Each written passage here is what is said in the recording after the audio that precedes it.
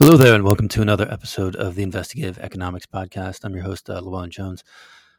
Today's episode 9, is all things trains. Trains. We've had a number of stories on the subject, and one of them before the East Palestine accident, but the rest of them since. And the East Palestine or Palestine accident has definitely given a lot of attention to trains in the railroad industry, which is a good thing. Sort of a world into itself that a lot of people outside of it don't hear about, mainly because most of it revolves around freight, and there's passenger train, Amtrak, and the others. But it's not a huge focus of transportation in the U.S., or not as it used to be, at least.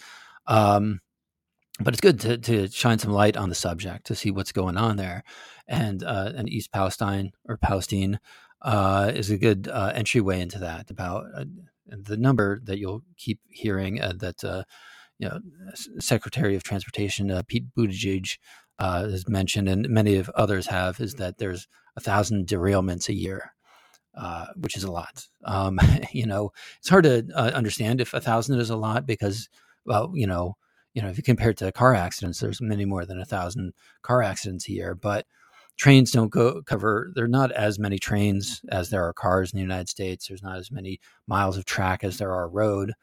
But considering the number of train miles, that's sort of the common metric of the railroad industry. About or sometimes it's per passenger mile for passenger trains, sort of the amount that's traveled essentially by the train systems, and how many accidents happen per train mile is a good gauge of like how often these accidents are happening, if it's going up, if it's going down, how bad is it. And one of the first stories we had, and this is before East Palestine, it was actually one of the first stories on investigative economics, was that highway rail crossings were a growing source of accidents in the United States. And kind of understand what these are. It's where the road meets the train line. That when the arms go down, the bell starts ringing, saying, don't cross, train's about to come. This is a source of many accidents, and it's the source of the most fatalities and injuries related to train accidents. While there are 1,000 derailments each year, not each one of those, it results in somebody getting injured. A lot of times it's a freight train where there's not a lot of people on board. But these highway crossings are pretty dangerous. I mean, a lot of that's because sometimes there's somebody in that car. It's a truck trying to get by at the last second, and just somebody who just wasn't patient enough and tried to sneak past. And or I've heard sometimes this car got stuck on the road. Sometimes it's people trying to commit suicide, things like that. Horrible things. And then the person in the vehicle suffers the main injuries there. And if there's one thing to take away from this podcast is, don't try and brush past the tracks there. It's just not a good idea. And that in general, they had been going down, that the number per train mile, per 1,000 train mile, had been going down for years and years and years, based on Department of Transportation data. And all of a sudden, around 2012, it starts going up again, which is strange, which is really unique, because in general, like a lot of things, improvements to, they add more protections, warnings for people, don't cross the tracks here, the arms go down. They put more of those in some locations. In a lot of like rural locations, there isn't much of anything to warn you that there might be a train coming, or how soon it might be coming, that sort of thing. And that just with time and more, more warnings and things like that, the accidents are fewer and fewer. But no, they're starting to go up. And what's up with that? And that opens up sort of one of the first forays into the world of the railroad industry, about one of the debates that's been happening. A number of them revolve around, like new technology for railroad safety. That and a big one is positive train control, PTC. And essentially it's sort of, I shouldn't say automated train engineering conducting, but it's getting towards that. It's sort of it might be more akin to like if you know of a governor on a car. If you have a rental truck or something like that, these things that prevent you from going over 60 miles per hour on the highway. Very annoying. Like it cuts off the gas. And so, I mean, it's it may be a good thing to maybe so you don't speed too much, but sometimes you need to go over 60 miles per hour. And that there's been a huge push to have those on trains because to lower the number of accidents. And the railroad industry is, generally against it. And there's a Congressional Research Service report on this saying that the number of accidents it would prevent are minor, and that most accidents happen in rail yards, and that's where the positive train control, this like limiting of speed, is that meant to be out sort of on the akin to the open rail, the open road of trains, so that you're not going 100 miles per hour around a bend and the whole thing falls off the tracks. That those accidents don't happen that much. They do happen, and some of them are very expensive. So there is some concern there. But so how much could it be helping? Would it help enough? That the potential cost of positive train control across the whole railroad industry, I think, is estimated at over $14 billion. So it is a lot. It's not just essentially just adding an iPod onto each train, which wouldn't be much. There's something a lot more involved there, at least based on those estimates, if those estimates are correct.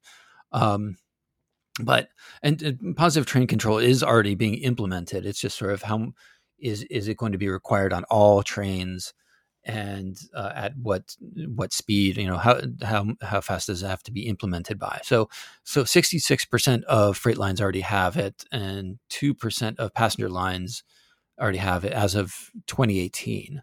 So it might be different by now, but when coming across this highway rail, the number of highway rail accidents going up, you're sort of like, well, isn't that like one of the main ones that positive train control is supposed to stop? It's supposed to prevent the speeding that might, when somebody sees a car in the middle of the tracks, so that if they're going 100 miles per hour, there's no way they're going to be able to stop for that. And that's, with positive train control, maybe they would limit them to 60 miles per hour, and they would be able to stop. But it doesn't seem to be happening, at least for those freight lines and passenger lines that have it implemented. So, you'd think the number of highway rail accidents would be going down even faster based on just the amount that's positive train control has been implemented, or the number of derailments would be going down. But has not been the case. And I'll get to some numbers on derailments in a little bit, but the highway rail one has been going up. Derailments in general have not been going up. So neither one seems to be affected by positive train control. And there's one example of that. Well, actually, I'll give a little some comparisons also to Canada. The Canadian rail has not seen that increase in highway rail accidents at all. Like it continues to go down in Canada, and they haven't implemented positive train control whatsoever. And the previous president of the Railway Association of Canada, the RAC, General Gauthier, called PTC costly and unproven, sort of similar to what the U.S. Railroad industry was saying, but they haven't implemented whatsoever. And there's something different that has happened with Canada. While they haven't had those highway rail accidents, they have had a growth in excess speed accidents. So trains just sort of falling off the tracks from going too fast or hitting a tie, something going wrong while they're going, when excess speed is considered the main cause. And that's been going up kind of distinctly. So, which is just in a way, I got to say, the numbers are just odd all over the place. In general, it's for a long time, those excess speed accidents were kind of the same. So, what would cause them to go up? whether or not they have positive train control, ignore positive train control for a second. Like, why would they start having more accidents across the whole Canadian rail system, but not have more accidents related to highway rail, when somebody's on the tracks, which is, one thing that excess speed limitations would, you would think would help. So it doesn't totally make a lot of sense. It doesn't sort of support the idea of positive train control all over the place, because it seems like something else is going on there that they haven't identified. And is mainly, maybe keeping cars off the tracks might be a bigger issue. And one example, and we'll talk about this one a little bit more, is the 2015, the Philadelphia Amtrak crash. It was a major, major crash. I think the biggest that year, one of the biggest in the last 10 years, or even 20 years maybe, was related to excess speed and going around a pretty large turn outside of Philadelphia. And, and there was a lot of debate about positive train control around that. But what happened in the wake of that is that a number of train lines implemented cameras in the car of the engineer, in the engineer's car at the front. And the implication being that they suspected that the engineer wasn't paying attention. There's probably some detail to that, maybe in the NTSB, the National Transportation Safety Bureau analysis of that one, because I don't want to sort of put blame on it, but that's what I feel like the railroad industry's reaction to that was, sort of saying that maybe this guy was on his phone or just not paying attention for some other reason. And that does appear for some of the accident reports on the NTSB site that I saw, there's a number of that. It's not a major issue, but it's something that's, potentially easily fixable. That of people, not paying attention, not being aware, there's some, alcohol issues and things like that. So yeah, there's other issues besides speed that are at stake here, or at issue. That so it seems like maybe the railroad industry does have a point, that PTC isn't this sort of salvation for all the accidents here, and what they were getting at, and we'll get to, because that's like one small piece of the train accident world that the speed aspect of it, that, and what, going back to what the railroad industry was saying, that most accidents happen in rail yards, is it sort of helps clarify some of the issues. It's not everything, but that is a huge aspect to it, that most of these accidents are in rail yards, and it has to do with loading and unloading. It's like when the cars are not going very fast. It's like when people are moving things around. And so that's like to say it. Yeah, that's when derailments can happen, when things are, a train might be going 20 miles per hour after it's being loaded down with, you got 100 cars on a train, and things can go awry there. It's industrial machinery, accidents happen.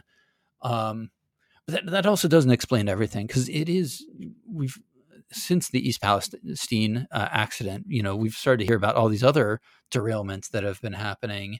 I think there's been a couple in Ohio even since then. And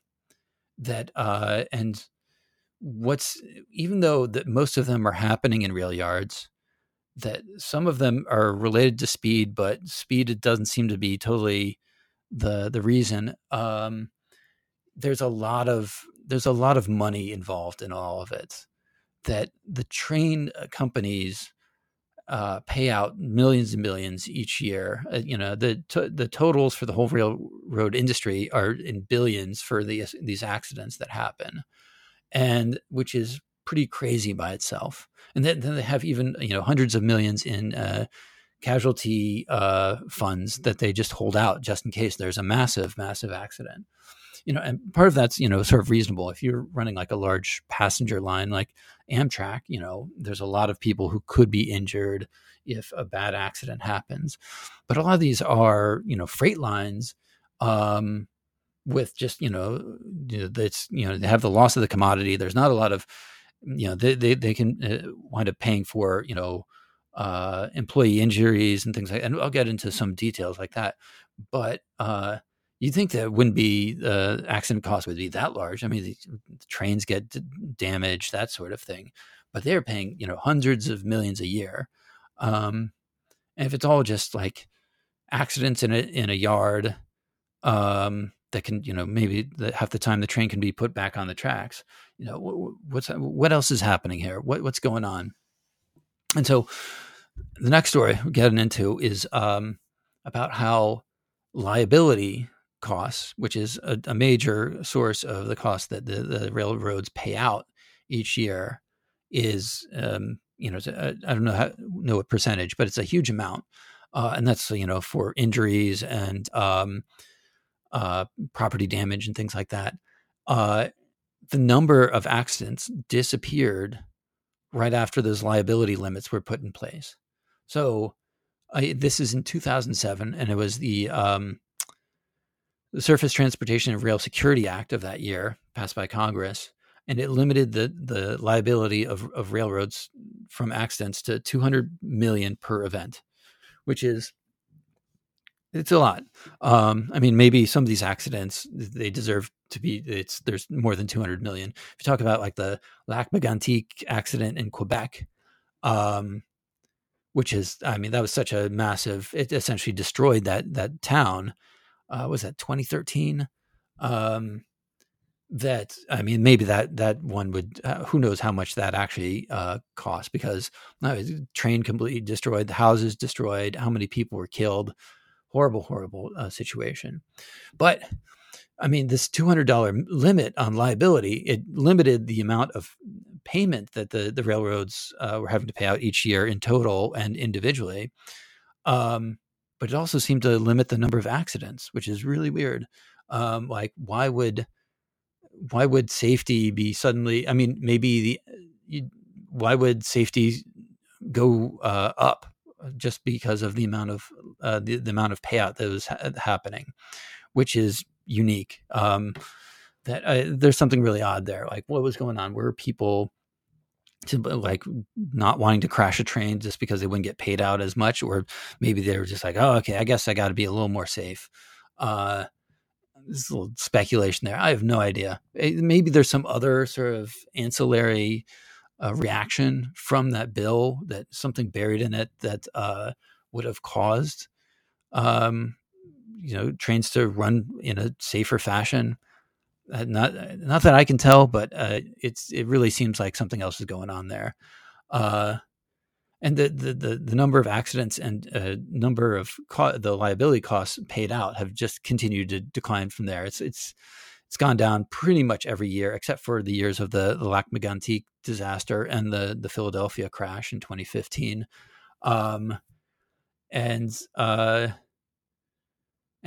also in 2019 and 2018, there was something else that happened that made them the cost and accidents spike.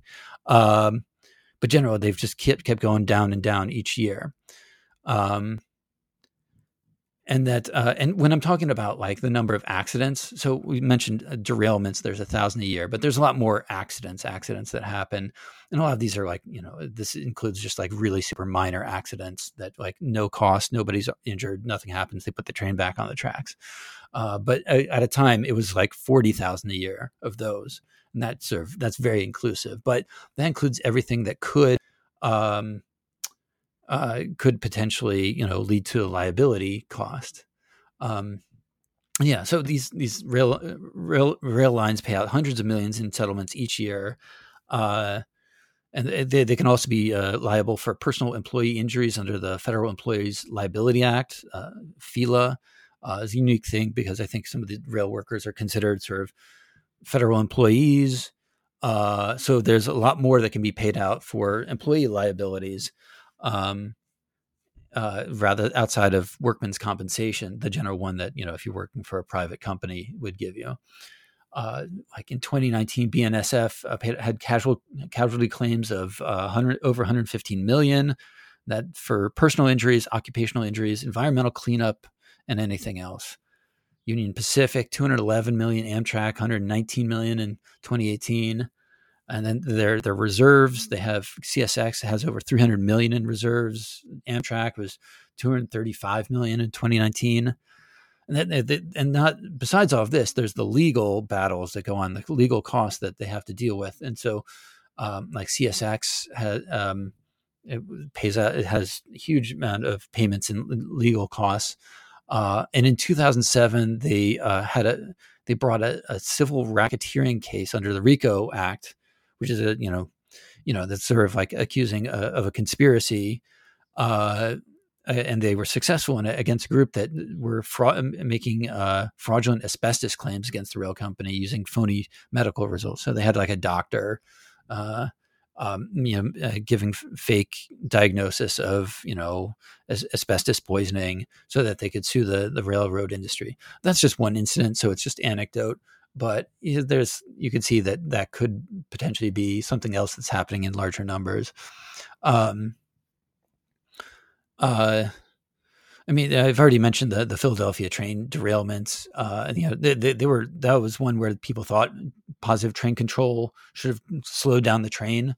I think this is a total guess because I don't know all of the ins and outs of positive train control, but it's sort of like why it's so complicated and so expensive is that it has to identify, turns in the road and things like that, to gauge what the actual proper speed should be, as opposed to an engineer who knows the line and can, has their own eyes that can see like, oh, we got a big turn coming up here. And then in 2005, there's this Metrolink, the train line out around Los Angeles, a massive derailment. I think there was a decent amount of injuries there caused by this guy who was attempting to commit suicide, and he parked his train on the tracks. But he left the car, even though I guess he said that he was attempting to commit suicide, but decided against it, but left his car there, causing this huge, massive accident. And what some were accusing the guy of not just a flawed suicide attempt, but he was actually intentional, and it's sort of kind of considered an act of terrorism, that sabotaging the train. So there's some accusations going on that some of these things are intentional, and why are they doing that? It's you can only speculate about. So that's one aspect of it, of why all these accidents are happening. A little understanding of why they're going down. In general, derailments have not gone down. I was mentioning that the total number of accidents have gone down, but derailments have not. They declined at some point, but in the last 10 years, they haven't really gone down that much. I have to pull up the numbers to really see. But getting back to what the one aspect that most accidents happen in rail yards, and that most of them are human caused. I mean, accidents, people make mistakes. It's large industrial machinery. It can be complicated stuff. Or people do dumb things. That's all the possibilities within that, but total train accidents cost, and we're not talking. I don't think this includes all of the liability stuff, but it costs about $310 million a year for all of the accidents that happen,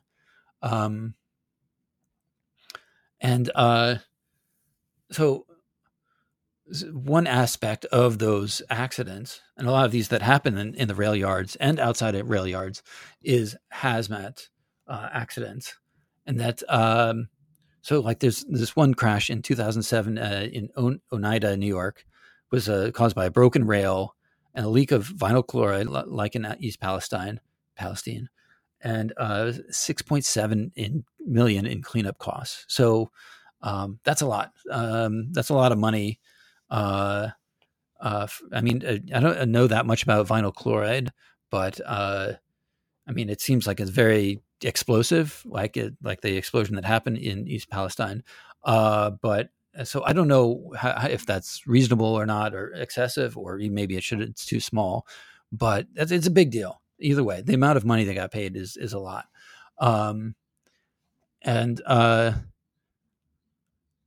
And just that the number that have been caused by humans, that as a percentage of all of the keeps going up. So while that one is like a broken rail, that might be sort of some of the exception. That that in general you'd think that in general things tend to either be flat or go down as time goes on. That like there are improvements to safety, technology, standards. The mistakes that happen in the past don't get repeated. But the fact that human accidents are increasing is kind of a surprising thing. That track accidents, track cause like the one in Oneida, have gone down as a percentage of the cause of accidents. But human ones being the major cause and going up is surprising.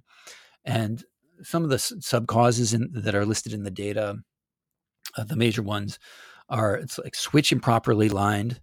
And this is there's going to be some railway nerd that's going to crucify me for this sort of stuff. But so apologies in advance for getting some of these details wrong. But the switch improperly lined is like one of the most major causes. And I imagine that's like when you're connecting, switching tracks between one line and another. A train's going one way, but then now they want the train to go to this other line. Is that when that switch doesn't happen all the way, doesn't get lined up with the track, then that's when a derailment can happen because it's not on the track anymore. It gets tripped up by the inaccuracy there. Highway user inattentiveness is another big one, and a lot of that's at the highway rail crossing, or essentially it's whoever was in the car wasn't paying attention, or they're trying to just run past the tracks because they're impatient, and a massive accident happens. Got defective or missing cross ties. That sounds like sort of like a equipment failure or issue. A shoving movement sounds like when one train hits another one, maybe in a rail yard. Absence of a man on or at a leading end of a movement. That sounds like somebody wasn't there to help align the trains to when they're trying to connect one car with another car. Failure to comply with the restricted speed. That's getting towards that positive train control sort of thing.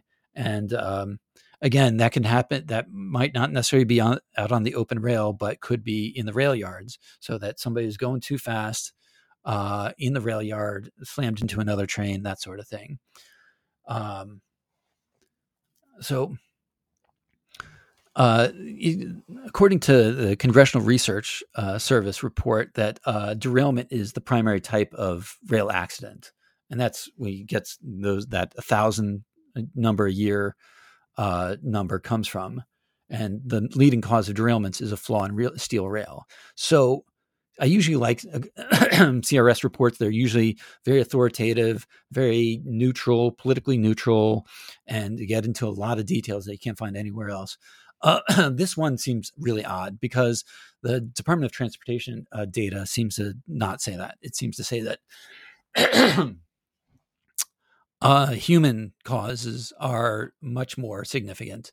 The data only says there's about 507 track-related derailments in a year, where and this is for 2019, whereas the CRS report is saying almost 1,300. And while there were more track-related derailments than any other cause in 2019, that was kind of an anomaly. It's almost like they chose 2019 to highlight track-related derailments because every other year there's nowhere close to that number. And human caused derailments are regularly, every other year, they're the most common cause. 33 to 41% a year. Track-related issues are more along 20 to 25%. And we'll get a little more into the hazmat issues, hazardous material stuff, because that is a huge, significant part of all of this. That the CRS report says they're rare, 0.69 times for every 100,000 hazmat carloads, and that 99.999% of hazmat carloads reach their destination without the release of a dangerous substance. And while that actually might be true, I'm a little skeptical because they got there's very misleading in the other part of the report about, the flaws in steel being the issue. That while the number might be small, but the importance is very large, because we're talking about that Oneida accident, that there's millions and millions and millions that gets paid out. The cost of scale of these accidents goes up by a significant portion when there's hazardous material on the train. And so, like, getting into the cost per accident, it's the cost incurred by an accident is likely higher from mechanical and track issues, what's rock, roadbed, and structure related issues. Those are the most common cause of accident, expensive cause of accident. The average cost is around $200,000 per accident. That's not a lot when we were just talking about, millions, tens of millions of dollars per accident. So 200,000 isn't that much. So, but that's like an average over all of the accidents. And again, like a lot of these some of these accidents, there's like no cost whatsoever. So sort of, take it with a grain of salt. And that the most expensive specific cause, like the sort of the sub cause, are related to flag and signaling errors.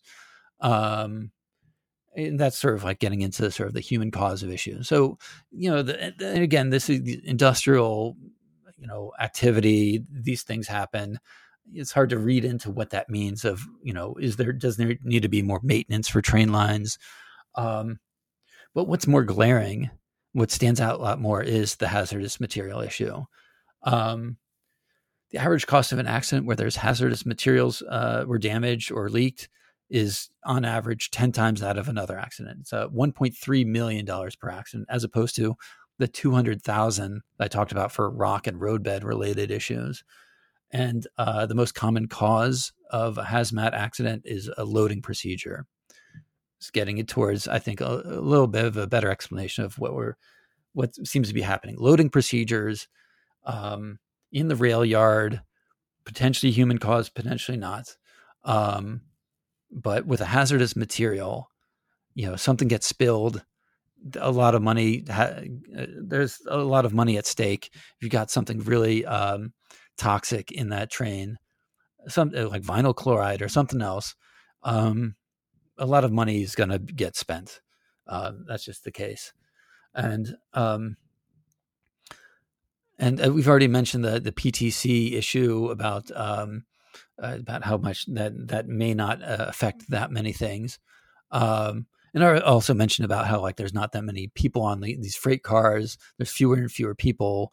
That's been an argument by, I think, labor organizations, that they want more people on the train to make sure that there's not any accidents happening. But a lot of these trains are getting longer and longer, and that they don't need that many people on the train. Essentially, they just need the engineer. Or at least that's what the railroad industry is kind of seems to be pushing for. But to be honest, the number of accidents has not really changed a lot. I mean, the number of accidents, you'd think that with fewer people, there'd be more accidents. But in general, the number of accidents are going down. While the number of train cars involved in an accident is going up. So while I could sort of see that, like, they might need some more people, it doesn't seem like that really is the crux of the issue. I kind of feel for him that just the train industry used to employ a lot more people than it currently does, and so you kind of that it's a bit of my sympathies go out to, the people that have, used to work on the rails. Probably the opportunity is not there anymore. Probably were good jobs and things like that. But I don't know if it really is, the lack of employees are causing these accidents. There seems to be something else at stake. But getting back to hazardous material and how they factor into these accidents, is that property damage makes up 40% of the hazmat accident costs. when it's dealing with trains. And that's unique. That seems that's interesting. That we've already mentioned, like, how much money is at stake in some of these accidents, and when you compare it to like accidents that happen through other means of transportation, like highways, airline shipping, waterway shipping. Well, the vast majority of hazardous material accidents, and this is not from Department of Transportation data. This is PIMSA, the Pipeline and Hazardous Material Safety Administration, that handles this data, and they sort of track all these modes of transportation, and like the number of accidents by far a highway. It's over 5 times what it is for rail and air. And I don't have numbers about how much hazardous material is being transported by highway versus rail, but I mean, it's the number of accidents are much. That's a lot more accidents, and you kind of can imagine that, like, there are more cars on the road. Accidents happen, and they're not as big of a deal some of the time, or a decent amount of time. Speculation on my part. And while the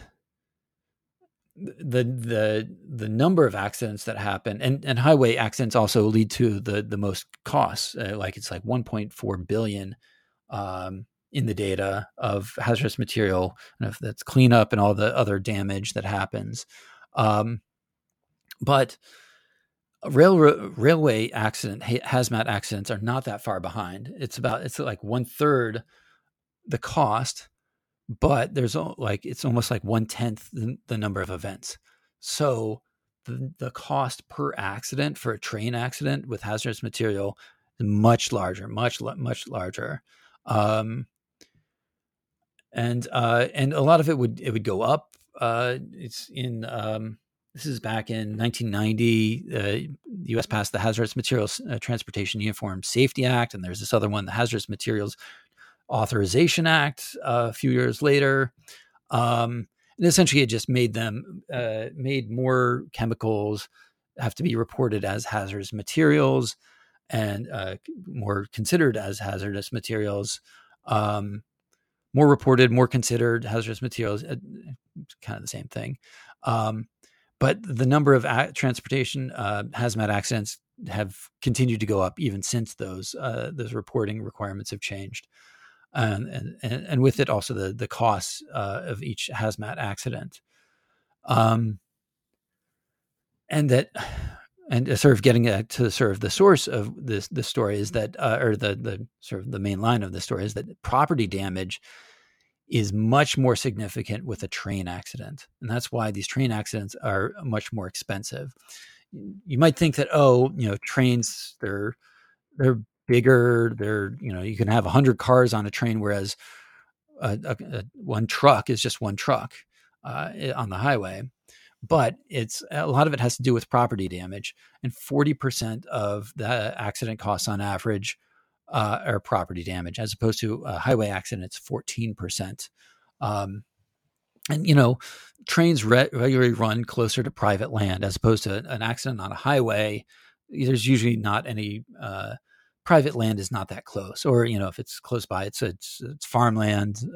Nothing that could be nothing large that could be damaged, unless you're like in a city or something like that. There's exceptions to all of this, or you happen to be driving on a small country road. But more often that trains are running by, they can go pretty fast through, like right outside of cities like Philadelphia or something like that.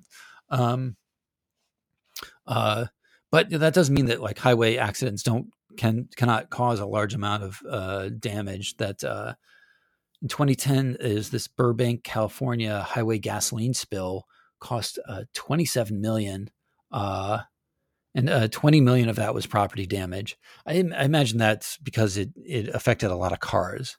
That if you spill enough, if gasoline catches on fire and doesn't evaporate, that can destroy a lot of cars all at once. So it can happen on highways, but we're focusing on trains for the moment just because train episode of the podcast. But and for trains, it was in 2015. It was this Mount Carbon, West Virginia derailment. CSX car, 107 cars of crude oil, just a massive line of cars, crashed and burned from a broken rail. $23 million in damages. 10 million of it was property damage. That it must have been some houses near the train line that got damaged. But there's plenty of examples like that. Painesville, Ohio, massive crash. Baltimore, Maryland. Dune, Iowa. Elkhorn City, Kentucky. And it was in 2004 that regulations changed to include incident reporting for property damage. So there's no data before that. I don't know if there's any property damage that had to be paid out by accidents prior to that, but that's when the data shows that it like really started. And it just other source of cost, just for sort of background information, is that the response costs, like if you have to pay out for fire and medical services, can be a pretty significant one. What is it? Material loss. If you spill a lot of oil, the oil costs a lot of money. So some of the smaller ones are the carrier costs, like if the train damage to the train. And then there's a remediation. Cleanup costs are actually not that big of a deal.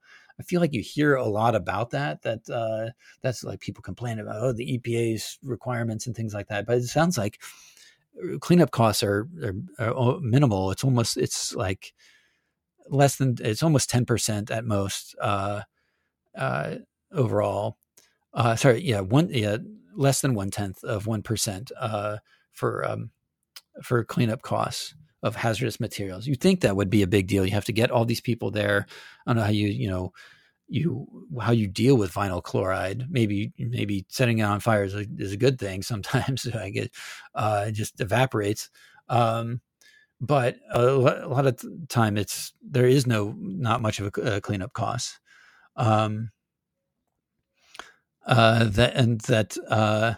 Fatalities and injuries are actually relatively uncommon, which is a good thing. That there's only been 43 in the last 20 years. None occurred between 2007 and 2014. But people are just very careful those years. I don't know. Injuries have gone down. Only 8 recorded in 2022. 10 years ago, it was 124 a year. So people are getting better about not throwing vinyl chloride on their face, I guess, or whatever's happening in these incidents, which is a good thing. But when you're talking about like which chemicals are being spilled here, most of the time it's petroleum and its derivatives, petroleum distillate, diesel, any of the variations on petroleum, crude oil, and totally reasonable. I mean, that's what is like the most common chemical. That's what we need to run all of our cars and everything else. So that's going to be probably the most commonly transported material, and that's what gets spilled the most. Crude oil spills from trains accounted for 23 million in property damage by itself. And that's just the property damage, not including the response and material loss, all that sort of thing. But the one that comes closest, because the numbers drop off after petroleum, are alcohols, which is like kind of an odd one because it's sort of like $17 million in property damage from train spills in the last how many years. Like alcohols, like it's not vodka and whiskey. On average, accidents involving alcohol had few resulting costs. There's some issues with the labeling because there's a general alcohols that's like the vast majority of accidents and costs that are in the data. But there are others that list the individual type of alcohol, like isopropyl alcohol. But the numbers are a little smaller there. So in general, the number should be higher if you included all of those together. But without sort of a chemistry degree, you get a little tricky just because it says alcohol in the name. Is it technically an alcohol in the sort of general alcohol category?